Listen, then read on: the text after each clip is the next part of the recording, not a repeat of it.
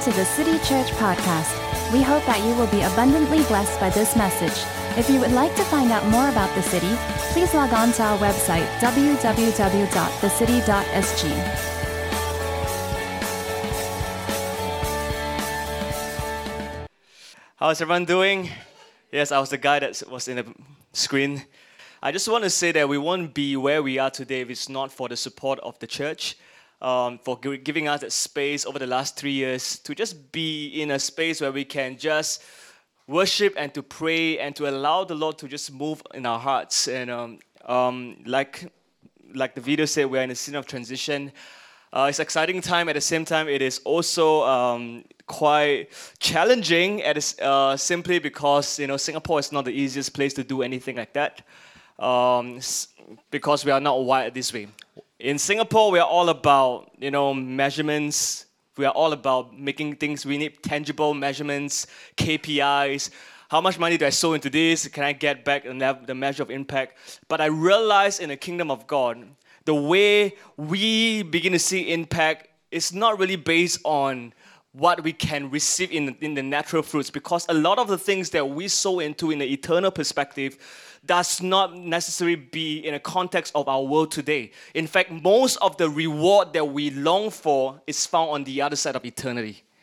And this is an opportunity where God actually gave us a space to sow into something that is unseen, but it has great impact in the realm of eternity, and God actually gave us this opportunity to sow a seed of faith. And I believe that the prayers and the worship that we give and sow into this nation, we may not see the immediate fruit today, but I believe that we will reap the fruit in years and decades later. My son is going to reap off the fruits of the prayers of the forefathers. In fact, we are the result of the faithfulness and the prayers of the forefathers, because someone prayed. We have the gospel today.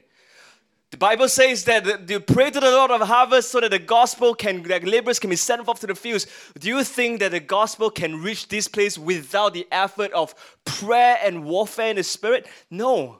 We don't wrestle against flesh and blood, but principalities and power. You know what?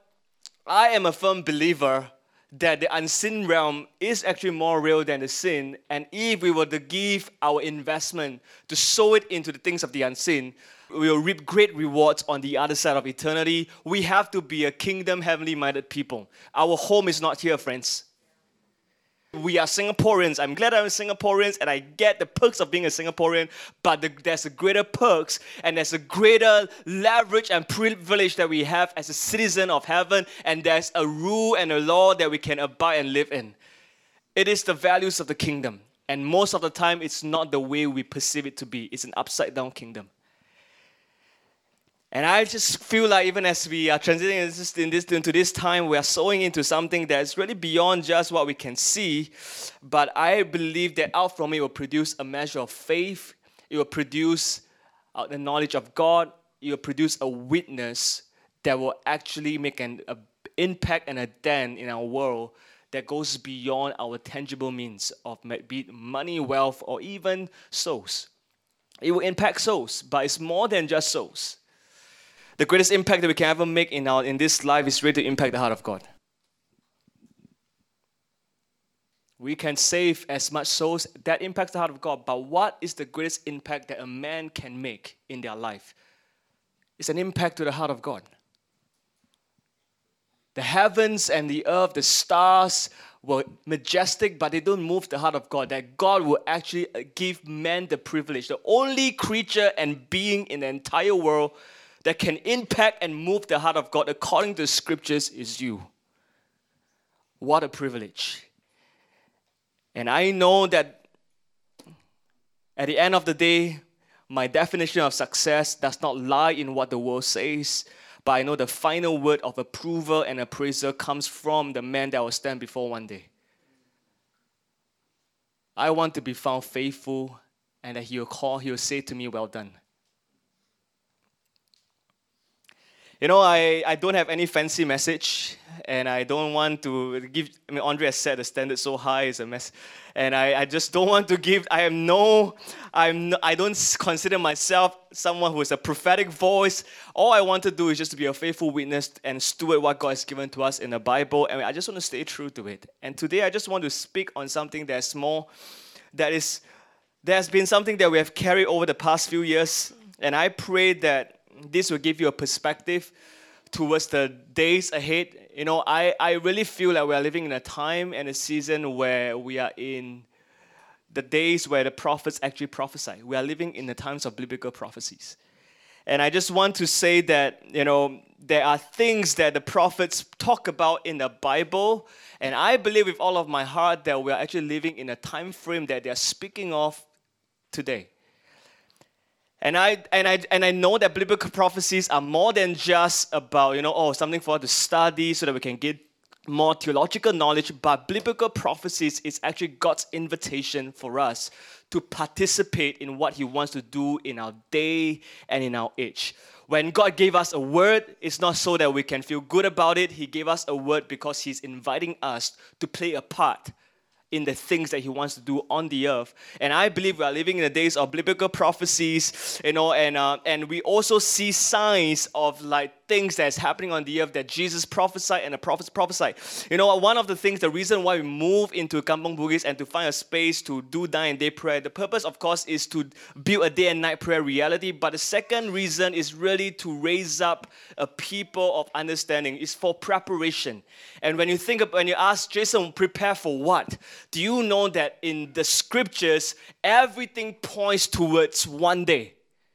And everything that we do, everything that we labor for, everything that we give ourselves to in building our faith, in cultivating a life of intimacy, in preaching the gospel, in seeing our souls saved, to see revival break into nation, everything that we do is all unto this one day that all of the prophets, all of the scriptures is pointing towards to. It's called the day of the Lord. And the Bible has lots and lots and lots of things to talk about, it's to say about the day of the Lord. But it's something that we don't like much about it because it is both great and it's also terrible. We love the great part of it because the Bible promised us in that day there's going to come forth a great revival that will bring in harvest. We talk a lot about revival, about the end time revival, in fact, around the world. But do you know that with a great revival, there is also a promise of a great crisis that will hit the earth. And the fact that God has given us a gift wrapped in mercy. This book is a gift from God wrapped in mercy to you, that He will show you the end from the beginning so that you can respond to His word and prepare yourself for the one day. How many of you is a married? You are married today. You are married. How many of you are married? Girls, what is the day that you look for at the point where you receive the engagement ring? Oh, thanks. What day is the day that you look for most when you receive the ring of engagement? It's the wedding day. Do you spend a lot of time, effort, resources, money to prepare for that day? Yes. We all do, girls. The wedding day is about you, man. The husband is just take out your wallet and just... You want a Tiffany chair, okay. No use one, but it's just take. For show, nice only. Take. Swipe card. Oh, you want 20, 30 tables? Oh, you want this gown? Oh, yeah. We give a lot of time and effort to prepare for our wedding day. But do you know that the cross of Jesus was actually a seal? It's like an engagement ring that God has given to us that seal a promise to you for a day. And the day is called the day of the Lord. You know why it's called the day of the Lord? It is His day. It is the very day where God Himself will come back for a radiant bride, a church that will shine and radiate with glory. You know, one of the best thing about a wedding day is this: that the thing that moves my heart the most as a engagement, a groom, engagement, a groom. Was to be able to stand and see a bride that's fully ready and prepared walk down the aisle to give herself over to you and make that most dreadful, scary vow that all that I have, I give to you, for better or for worse, for richer or for poorer, to death do us part. And this vow is really scary. We actually have a tradition that we say this vow on a yearly basis. And the more time we spend together as husband and wife, the more severe the vow becomes. And we realize that the vow is getting harder to say to one another each year because there's so much stuff that we have to work out. But it is a vow of commitment. And you know what? This is the cross of Jesus, the Christmas that we celebrate. It is God's engagement ring to tell you, you are mine. And I'm waiting to come back for you. And can you imagine the bride just, oh, I got this ring, it's so awesome. It's so great. Oh, Jesus, you love me and you shed your blood. You pay such a high price to buy this ring. Yeah, diamond rings are expensive. And you will pay any amount of price to get this ring on my finger. And Jesus did pay the highest price. And can you imagine the response of the bride? It's like, okay lah, don't come so soon lah. I still want to enjoy my singlehood. I still want to enjoy my life. But you know what? We are living in a time and a day where I believe that in the time frame of the scriptures, we might see the day of the Lord in our day and age. And I believe that we are living in that time frame. And the challenge for us today is this. Are we ready or prepared for it? Because it is both a great day, at the same time, it is a terrible day. I know my son is agreeing with me with his whole heart.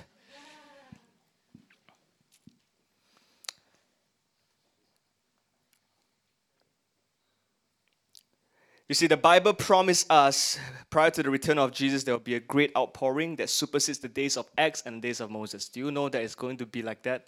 You see, Red Sea parting is going to be normal next time, in the near future, just before he returns. And alongside the great revival, God also forewarned us about a global crisis that will hit the earth, that will far supersede any evil that we have seen. If you think Hitler is bad, something greater is coming.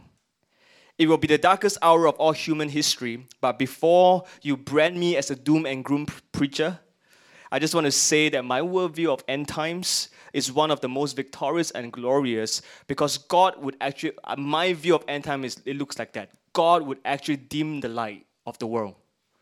He will make it so dark so that he can shine a spotlight on the bride that will radiate, because the attention is on the glory of God, nothing else. He will allow the stage to be so dim that he will put on a focus on the glory of God. The reason why God will allow gross darkness to cover the earth is so that he can actually show off his glory through his bride that will shine the greatest and the darkest hour of history. Jesus is coming back for a bride that looks just like him.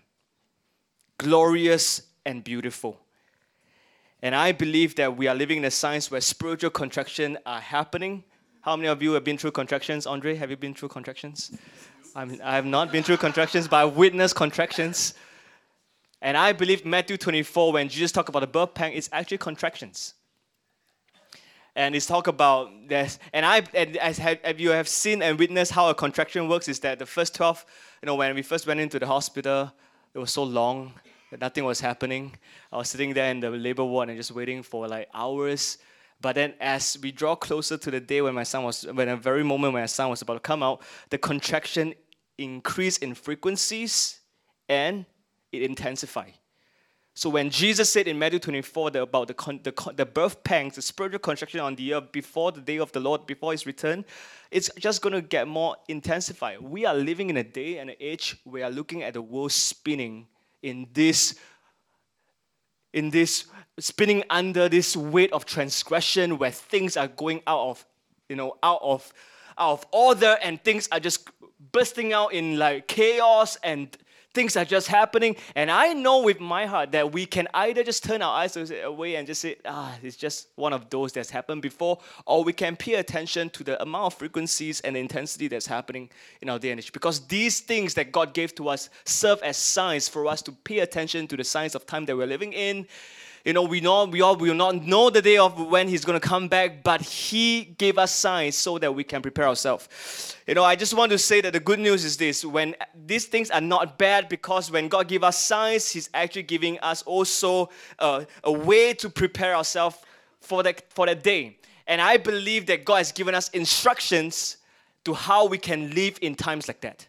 Do you know the Bible has given us instructions? In fact, Jesus himself gave us instructions. And today I want to present to you the very words and instructions of Jesus about the time of that generation who will see the return of the Lord. And I believe that it's going to be beyond the next 50 to 100 years. I don't know. I know that it's going to be around this time frame. I do not know exactly when, but I can feel in my heart that we are living in that day. And my encouragement to us is don't close our hearts to this. Don't close our hearts to things like eschatology or end times, because without an end in mind, we do not know where we are going. And the Lord actually wants us to have a confidence of what the end looks like so that we can live intentionally towards the end. He's inviting us. I want you to turn your Bible with me to Luke chapter 18.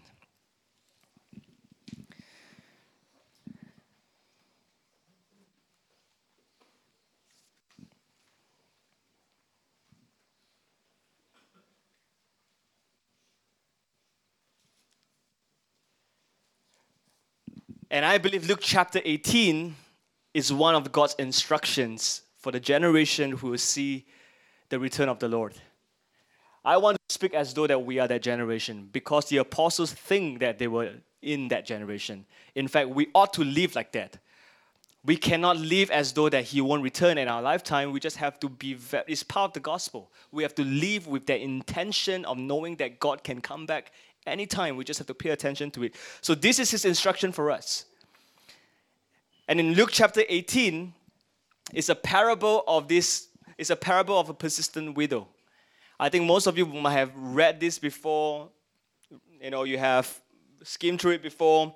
But I just want to, before I jump into the text, I want to give a context. When Jesus was giving this parable, He was actually responding to the question that the Pharisee asked in Luke chapter 17, verse 20. And what is the question that the Pharisee was asking? And this is what he said in Luke chapter 17, verse 20, being asked by the Pharisees, when is the kingdom of God coming? And you have to understand when the Jewish people, when they talk about the coming of the kingdom, it's not a spiritual, ethereal, cloudy kind of kingdom. It is a literal government that will be established on the earth. And this is how the Jewish people view the kingdom of God. It's not just something spiritual, it is something that's natural. That there's going to be a real king, a real man that will rule and who will reign on the earth with perfect justice, with perfect righteousness, who will basically bring the people to a place where they will once again found in the presence of God, that they will be a priest unto God. There's going to be a person that will sit on a throne who will rule the earth, rule the nations with perfect justice and righteousness.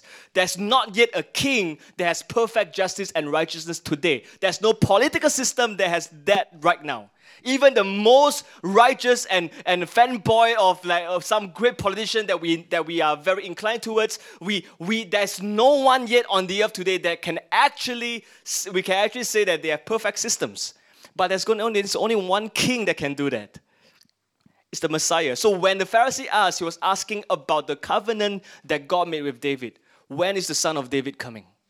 When is the Messiah appearing? When is He going to come and establish and restore the kingdom of Israel? They were under a regime of Roman Empire. They were oppressed by an evil king, and they were basically looking for deliverance. And the Pharisee would ask Jesus, the great teacher, a question: when is the kingdom of God coming? And you have to understand, when Jesus responded to the Pharisee, He was not just responding to the Pharisee, He was addressing to both the Pharisee and the disciples, because both of them have two different mindsets. The Pharisees' mindset is that they try to deny Jesus' witness and testimony because He came with such power, and people were saying, this is the Son of God, this is the Son of Man. And what they were trying to do is to put Him on the spot and to say to Jesus and deny the very evidence of Jesus being the one who brought in the kingdom of God. And this is the reason why the Pharisees asked Him the question. At the same time, the disciples were asking the question because they want to take the opportunity to get a place in the kingdom of God, because they are part of the Jesus tribe. And they were trying to say, you know what? The kingdom of God is here already. Jesus is the king. We are following him. We are his people. We are going to be his right hand and his left hand. And this is the context and the back. And Jesus was actually responding to two of this group of people. The Pharisees, they're just always denying the very existence of Jesus and looking to the future. And then he's also addressing to the very disciples who want to establish the kingdom now, to be a part of that great and glorious opportunity where they can be the right hand and the left hand of Jesus. And Jesus actually responded to them in a way that he says, the kingdom of God is not coming in a way that can be observed. That's to the Pharisee. Nor will they say, look, it's here, it's there, behold, the kingdom of God is in your midst. And then Jesus said to his disciples, the days are coming where you will desire to see. What he was trying to say is there's going to come a day that people are going to long and ache for that day. This day of the Son of Man, and you will not see it. And they will say to you, look there and look here. Do not go and follow them. For as the lightning flashes light up the sky from one side, so will the Son of Man be in his days. But first, he must suffer many things, be rejected by this generation. You have to understand, when it comes to the kingdom of God, God has appointed a day for that day to happen. And no one will know the hour, but Jesus, again, the way he responds is by giving people signs, setting a context to help people and drop hint to help people to see. And so Jesus dropped a hint of what kind of world it will be when that day comes. And he actually referenced to two very familiar passages to a Jewish people. One is the days of Noah, and second is the days of Lot. And what does those days look like? To be honest, the way Jesus explained it, it's very interesting. He just said they were eating, drinking, marrying, and be given in marriage. That was the days of Noah. And the way he described the days of Lot is they were eating, drinking, buying, selling, planting, and building. Seems very normal, huh? And the reason why Jesus described that why he's trying to say that it is going to come in a way that you are just doing life. And not only, but the thing is, there's a context and a twist to it. In those contexts of days of Noah and the days of Lot, there was actually a redemptive warning that was given to that generation. That there's a coming judgment, that God is going to respond to the wickedness on the earth, and then there has to be a response. But people were complacent, people were still doing life as usual, and they just let life goes on. Eating, drinking, be merry, building, planting, and doing stuff. And Jesus was saying that, you know what? That day is going to come, but it's going to come in a place of suddenly, and don't allow complacency to be the very thing that we get caught up. And Jesus was trying to paint a picture that generation is going to look like, that generation, that the day where Jesus comes back is going to look like these two generations where people will be living in a place of complacency. That they will live in a place where their hearts were not responsive to the prophetic scriptures of a coming day and a coming judgment and a coming response of God. And then Jesus pulled out this very person, and it's called Lot's wife. And Lot's wife made it to a picture, and Lot's wife, if we know who Lot's wife is, Lot's wife was one of those that followed Lot out before the Sodom and Gomorrah was being destroyed, and Lot's wife turned and she became salt. And what he was trying to say at the point of time was this, that Jesus was saying to the people there is that Lot's wife, don't be like Lot's wife. That she will want to look back to all the things that she wanted in the old life, and because of that, she lost her way of deliverance. And whatever that Jesus was trying to paint a picture is that, hey, don't look at what you have on this side of eternity right now. There is something that is coming, and he wants us to pay attention. And I believe that in this Jesus is painting a context of the generation that was going to come to receive the return of Jesus, and he's getting us to pay attention to the context of the world that we live in.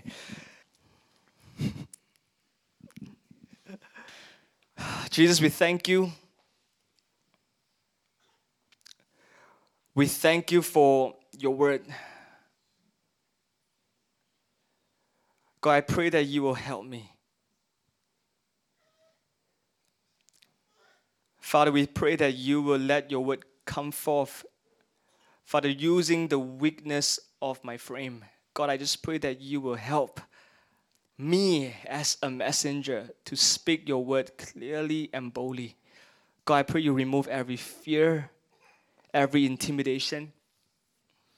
God, I pray for courage. I pray for confidence. God, I pray that even in this room right now, will you begin to break in with revelation and light.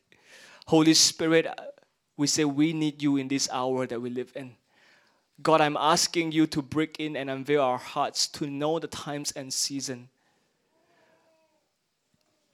Father, I pray that your glory will shine down on our hearts, to illuminate our hearts. Father, I'm asking for the spirit of wisdom and revelation in the knowledge of you, that you will unveil our eyes to know what you want to do in our lifetime. And I pray that there will be a response in our hearts. In Jesus' name, amen. Let me recap a little bit. Parable of the persistent widow. The context of it stemmed from the question that was asked by the Pharisees, and it was about a question of a coming kingdom, and Jesus actually painted a picture of the world that it will be like. It will be like the days of Noah. It will be like the days of Lot. And in that context, Jesus actually gave a prescription, and he actually gave an instruction of how we should live in the context of that day. And in Luke chapter 18, verse 1, this is what Jesus said. And he told them a parable to the effect that they ought to always pray and not lose heart. He said, in a certain city there was a judge who neither feared God nor respected men. And there was a widow in that city who kept coming to him and saying, give me justice against my adversary. For a while he refused, but after that he said to himself, though I neither fear God nor respect men, yet because this widow kept bothering me, I will give her justice so that she will not beat me down by her continual coming. And the Lord said, hear what the unrighteous judge says. And will not God give justice to the elect who cry to him day and night? Will he delay long over them? I tell you, he will give justice to them speedily. Nevertheless, when the Son of Man comes, will he find faith on the earth? You have to understand that after the question given by the Pharisees about a coming kingdom, and Jesus painted a picture of what the world will look like by dropping hint that it's going to look like the days of Noah and the days of Lot. And Jesus said, this is going to be the context of the world that the Son of Man is going to come, and this is my instruction to you. Pray always without losing heart. The prescription and the instructions of Jesus to the generation who will witness the return of the Lord in a great and terrible day, where great evil will rise, where great revival will break out, is this, that he said, pray always and not lose heart. It will be one of the most intense, climatic hour of human history, and things are going to happen. Things that are uncomfortable will happen. At the same time, we will be witnessing the most glorious move of God in our day and our age. And God was trying to just give the instruction in the midst of all these things that's happening. I want you to do this. Be like this persistent widow. Pray always and not lose heart. This is God's instructions and prescription of a Luke 18 world. You have to understand, Luke 18 is a way where God was framed for the church to help them understand. In that day, you are going to have many, many people in high places, kings and authorities who will not respect God nor man. They will live for themselves, and they will abuse the power to live for themselves, and they are going to create injustice just because they have power in their hands, and knowing that fallen creatures and fallen people cannot control or use power effectively. And when these guys have power, it will only come to corruption and abuse. And Jesus was saying to the church in those days and saying to the disciples, you know what? In that context, where there will be men and women, people in the high places, where people will love themselves more than God, who neither fear God nor love or respect men, as they begin to rule the earth, where the things on the earth is going to go chaos and spin wild. This is my instruction to you, church. Pray always and not lose heart. even when injustice seems to be prevailing against us, even when injustice seems to be coming hard against the church, when justice seems to be on delay, the Bible says, and Jesus is telling the church, pray always, not lose heart. Even when you don't see answers happening right now, even when you see death is calling on you, when you see persecution and death are happening all around you, when you see churches be put on fire, when you see the world begin to spin in chaos, Jesus said, pray always and not lose heart. In the greatest darkness in the hours of history, the Lord said to the church, this is my instruction to you. The same way that He gave instruction to Noah to build an ark in that day, it's the same way that He says to us, pray always and not lose heart. Can you imagine with me? In the days of Noah, you have to understand those days, the term rain doesn't make sense. In the days of Noah, there's no water falling from the sky. Everything sprung from the ground because there's no concept of rain in those days. So when God came to Noah and says, Noah, I'm going to send rain and flood the earth and destroy all men. And that was the message that God gave to Noah. He says, Noah, I want you to tell the people that rain is coming. It's going to flood the earth.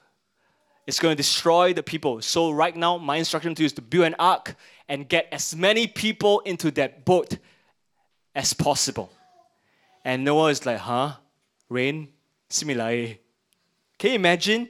God came to Noah and said, it's going to rain. What is rain? Build an ark. What on earth is an ark? What's this for? In a dry land, build a boat? And that does not make any sense. And this was the instruction that God gave to Noah. And Noah did it anyway. He just built, as he built, people having eating, drinking, and being merry. And he just said, hey guys, rain is coming. And they look at him. What are you talking about? Rain is coming, it's going to flood the earth. What are you talking about? What rain? And then they walk past Noah sometimes in his house and says, hey dude, what is this guy building?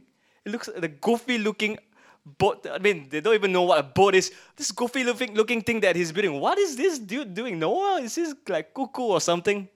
Can you just imagine in those days when Noah was building the ark and he was announcing rain is coming, it's going to flood the earth, and people were living in a place of like, dude, you are talking rubbish. I don't even understand what you are saying. And at a point, Noah remained faithful. And you know what? In the eyes of the world, we will begin to look at Noah as a failure. He built an ark that's supposed to be for men and human beings. In the end, it was all animals. The only people that got saved is his entire family. If you talk about impact, he has no impact. Is Noah successful? Was Noah successful? Yes. Is it because of the impact that he made on the earth that day? No. He was successful is not because of an impact, but because of the obedience in itself. He was successful simply because he obeyed the instructions of the Lord, and that in itself was success. And God calls Noah, you are the most righteous man who lived. And likewise, when Jesus gave that instruction, pray always and not lose heart. In fact, be like the persistent widow. Cry out night and day, continually coming. If this widow can wear off an unrighteous judge, what more you, who is not a widow, you a bride. And I am not an unrighteous judge. I am a jealous bridegroom. I am the righteous one. If you were to call on to me day and night continually, do you think I'm not going to move at the sound of your voice? If a widow can move the heart of an unrighteous judge, what more church you as a bride, as you begin to come before the Lord in a place to pray always and not lose heart, do you think not your God will not respond to you and give speedy justice in the midst of gross darkness and injustice? Even though it may seem like injustice is prevailing against you, can you not trust that this is the prescription and instructions of Jesus to pray always and not lose heart? You know, last year, August, when we were here, we decided to call for a 21-day fast. And it was the first time we did it. as a community, and we have no clue what we were doing. All we did was, let's just do a fast. We were frustrated because everyone is talking about, oh yeah, we are Antioch, we're Antioch, we're Antioch. That's great. What does that even mean? And then we just say, okay, God, we don't just want to interpret it based on our own lens. It means that we shouldn't send missionaries out. I mean, yeah, it's true, but I don't think that's what you mean, right? And so in the end, we go into a time of extended time of fasting and prayer. We meet up for 21 days, and we were deliberate in responding to the words that was given to us, that God has given us a book in a nation, as a nation. It's the book of Daniel. And most of the time when we think about the book of Daniel, we always think about being in high places of influence, taking over the mountains of society, that we will begin to win the hearts of the king and transform a nation. But do you know Daniel did not change Babylon? Babylon did not become a Christian nation. But God will use Daniel to preserve an entire generation, to rebuild the temple. And God was actually giving us an insight. Says, okay, let's go after the book of Daniel. So we decided to, maybe we should do Daniel chapter 1 to 6, because the life of Daniel is easier to chew. Daniel is a lion den, 4 men in the fire. It's kind of easier. But we felt like, let's go hard, man. Let's go from Daniel chapter 7 to 12, which is the beasts and the leopards and the bears, and you have no clue what they were.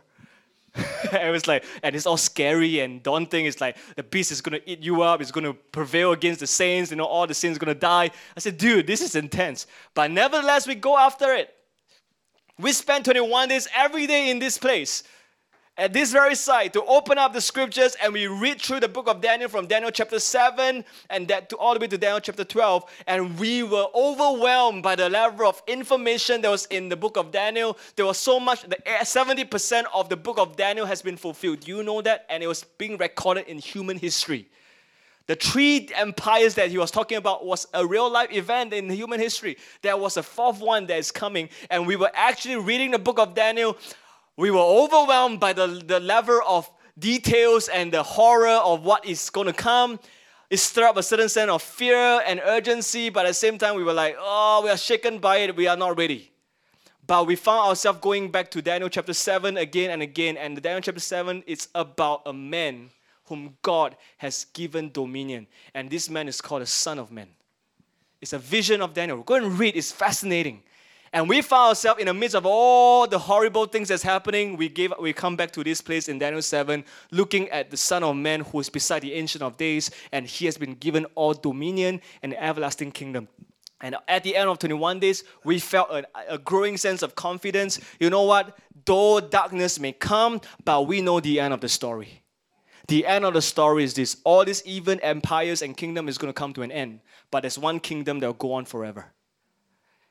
Isaiah chapter 9, unto us a child was born, and upon his shoulder is an everlasting kingdom. Do you know this is not it's not yet fulfilled yet? It is going to be a reality for us. There's going to come a day where we live under an everlasting kingdom, that we live in a real government under the leadership of Jesus. And so we were giving ourselves in this whole 21 days of fasting, and we felt a sense of stirring of urgency, and we said, you know what, guys? We feel like we need to prepare ourselves. And we know that we've been doing prayer and worship for the past 7 years, 8 hours at least a week for the past 7 years. And we felt like, God, I think you are inviting us to something. We got caught up. And that's where we begin to take the leap of faith and say, let's believe God for a place that's permanent, there's a place dedicated to worship and prayer, to do this Luke 18 thing. To pray always and not lose heart. Because we know that this is the instruction of Jesus and his prescription. It's to prepare us. You see, the goal of day and night prayer is not so that we can do 24 hours and we clock it and say, yay. That's not the goal. 24 hours is just merely the limitation that we have. God deserves more than 24 hours. If there's a 29, 8, 30, 10, he deserves eternity. But the purpose why God is calling us to this place of praying always is not so that we can fulfill day and night prayer and just do like, hey, we did it, man. But it's for the purpose of having the knowledge of God, to know who he is and what he's like. In the midst of all the crisis, imagine our lens of God is an unrighteous judge. We will be angry and offended with what is going to happen. Because this is the lens that we have of God. God, you are unrighteous. Why is this happening? Why is this happening? Why is the world crushing down? Why is this thing happening? But God has given us the word. And if we do not have a lens of God as a jealous bridegroom and a righteous judge, we will be offended with what He says that He will do. And the purpose of the prayer room is so that we can grow in a place of our knowledge of God, that we give ourselves to do what David did, to behold the beauty and to inquire in the temple, that with unveiled faces that we will be transformed from one degree of glory to another, that we will gain the knowledge of God, that we will know Him intimately, that even when things don't make sense, we can trust in His nature and His leadership. When we don't get the answers that we want, we can trust in His nature and His leadership. The reason why we get offended is because we do not have the right knowledge of God.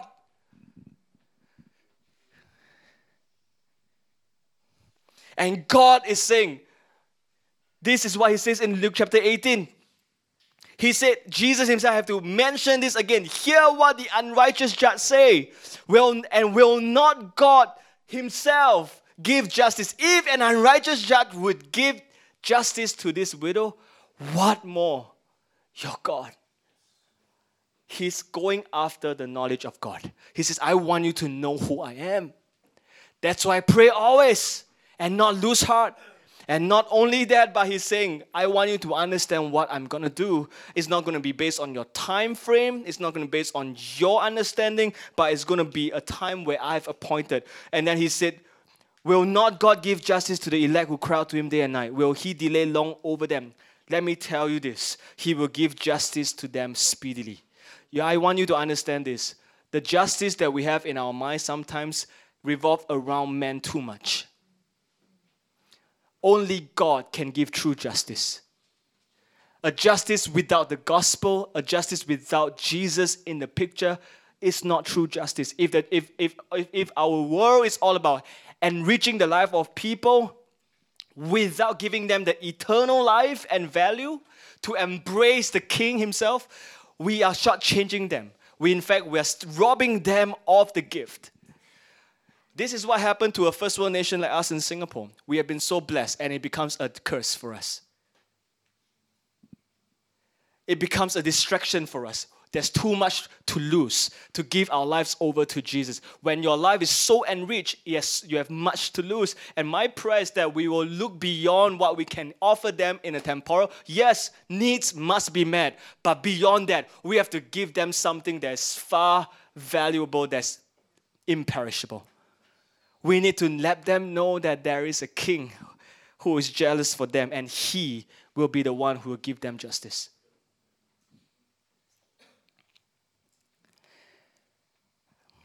I'm going to close.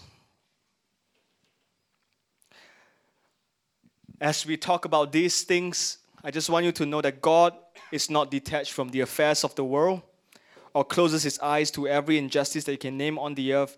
God is very aware to every single deed, intent, injustice, persecution, and the rage that's coming from the nation towards His leadership. Psalms 2 is God's response to the chaos on the earth. You have time, read Psalms 2. He has settled in His heart that the chaos will come to an end when His Son would take His place on the throne in Zion.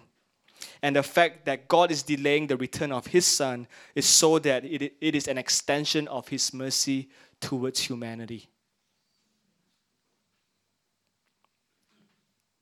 And He's warning the nations. He's warning all of us. He's warning the kings of the earth to kiss the Son, lest He be angry. Lest they face the ultimate judgment on the day of the Lord. It will be great for those who embrace Him, terrible for those who are against Him.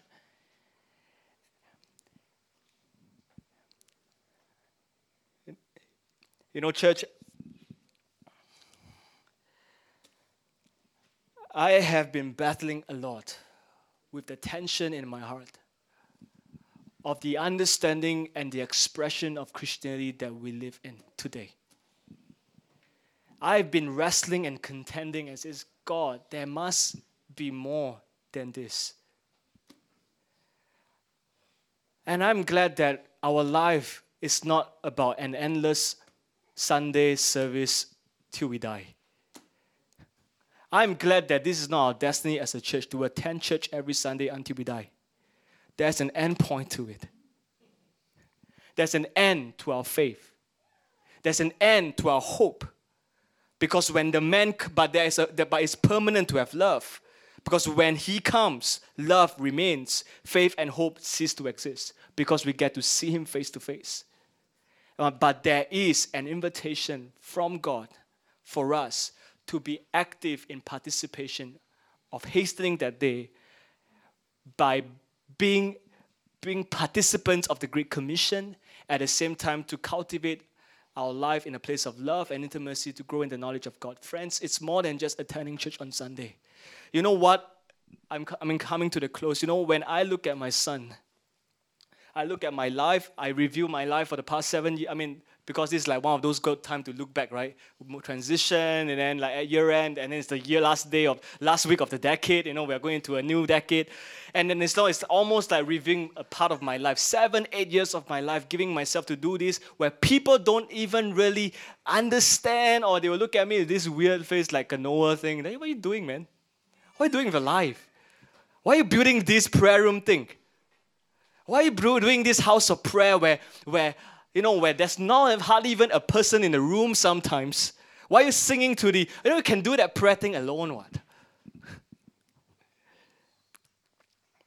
And when I begin to look at my son, I just reviewing my 7 years, I say, God, I realize the best thing that I can leave behind for my kids and the generations to come is not a comfortable life. It's not the wealth that I can give to them. Neither is a ministry platform that I built for them to take over. The best gift that I realize I can give to them is the knowledge of God. That is authenticated by a life display of extravagance. I want him to see my life that will display the worth of Jesus, that will display the knowledge of God through my daily living of coming in, praying, worshiping, and responding to His word, going out, proclaiming, witnessing, and tell of what I have seen. I want to close the gap of the Bible that we read with the world that we live. I realize that this is not it. I realize that there's a narrative in the Bible that God is inviting us into. You know what? I've stopped praying, God, what is your will in my life? I've stopped praying that. You know why? Because that will not last and it will not sustain, because individualistic. And that's why whenever I read the Bible, it's all about me. What is your will for me? What is your work for me? What is the assignment for me? What is the calling in my life? Am I called to be a celibate? Am I called to be a pastor? Am I called to be this and that? And it's all about what is my work and my assignment. I ceased to pray that. When I spent the last 8 years with the Bible and coming before the Lord to pray the scriptures, I found myself changing that question of, God, what is your will in my life, to God in light of the scriptures, in light of what you say you will do, in light of all that you promise. What are you doing in my generation that I can be a part of it? I want to be a part of what you want to do more than, God, what's your will in my life? What is God doing in our lifetime? You know, as we cross over to the next decade, I am fearful. We are 1 year closer to the day of the Lord. You know what? We're only going this one direction, yeah? I know it's from glory to glory. It's glory to glory towards the day of the Lord. It's only going to get closer. And I look at my kid. I don't dream to give him a big house. I don't dream to give him wealth or comfort. I want to give him the knowledge of God.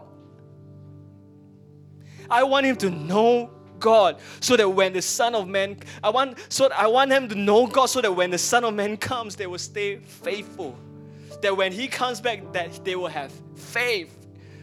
This is the question that Jesus asked. When the Son of Man comes, will He find faith on the earth? It's in response to that. Pray always. Do not lose heart. Do you have faith in the words of Jesus? Do you take heed to the instructions?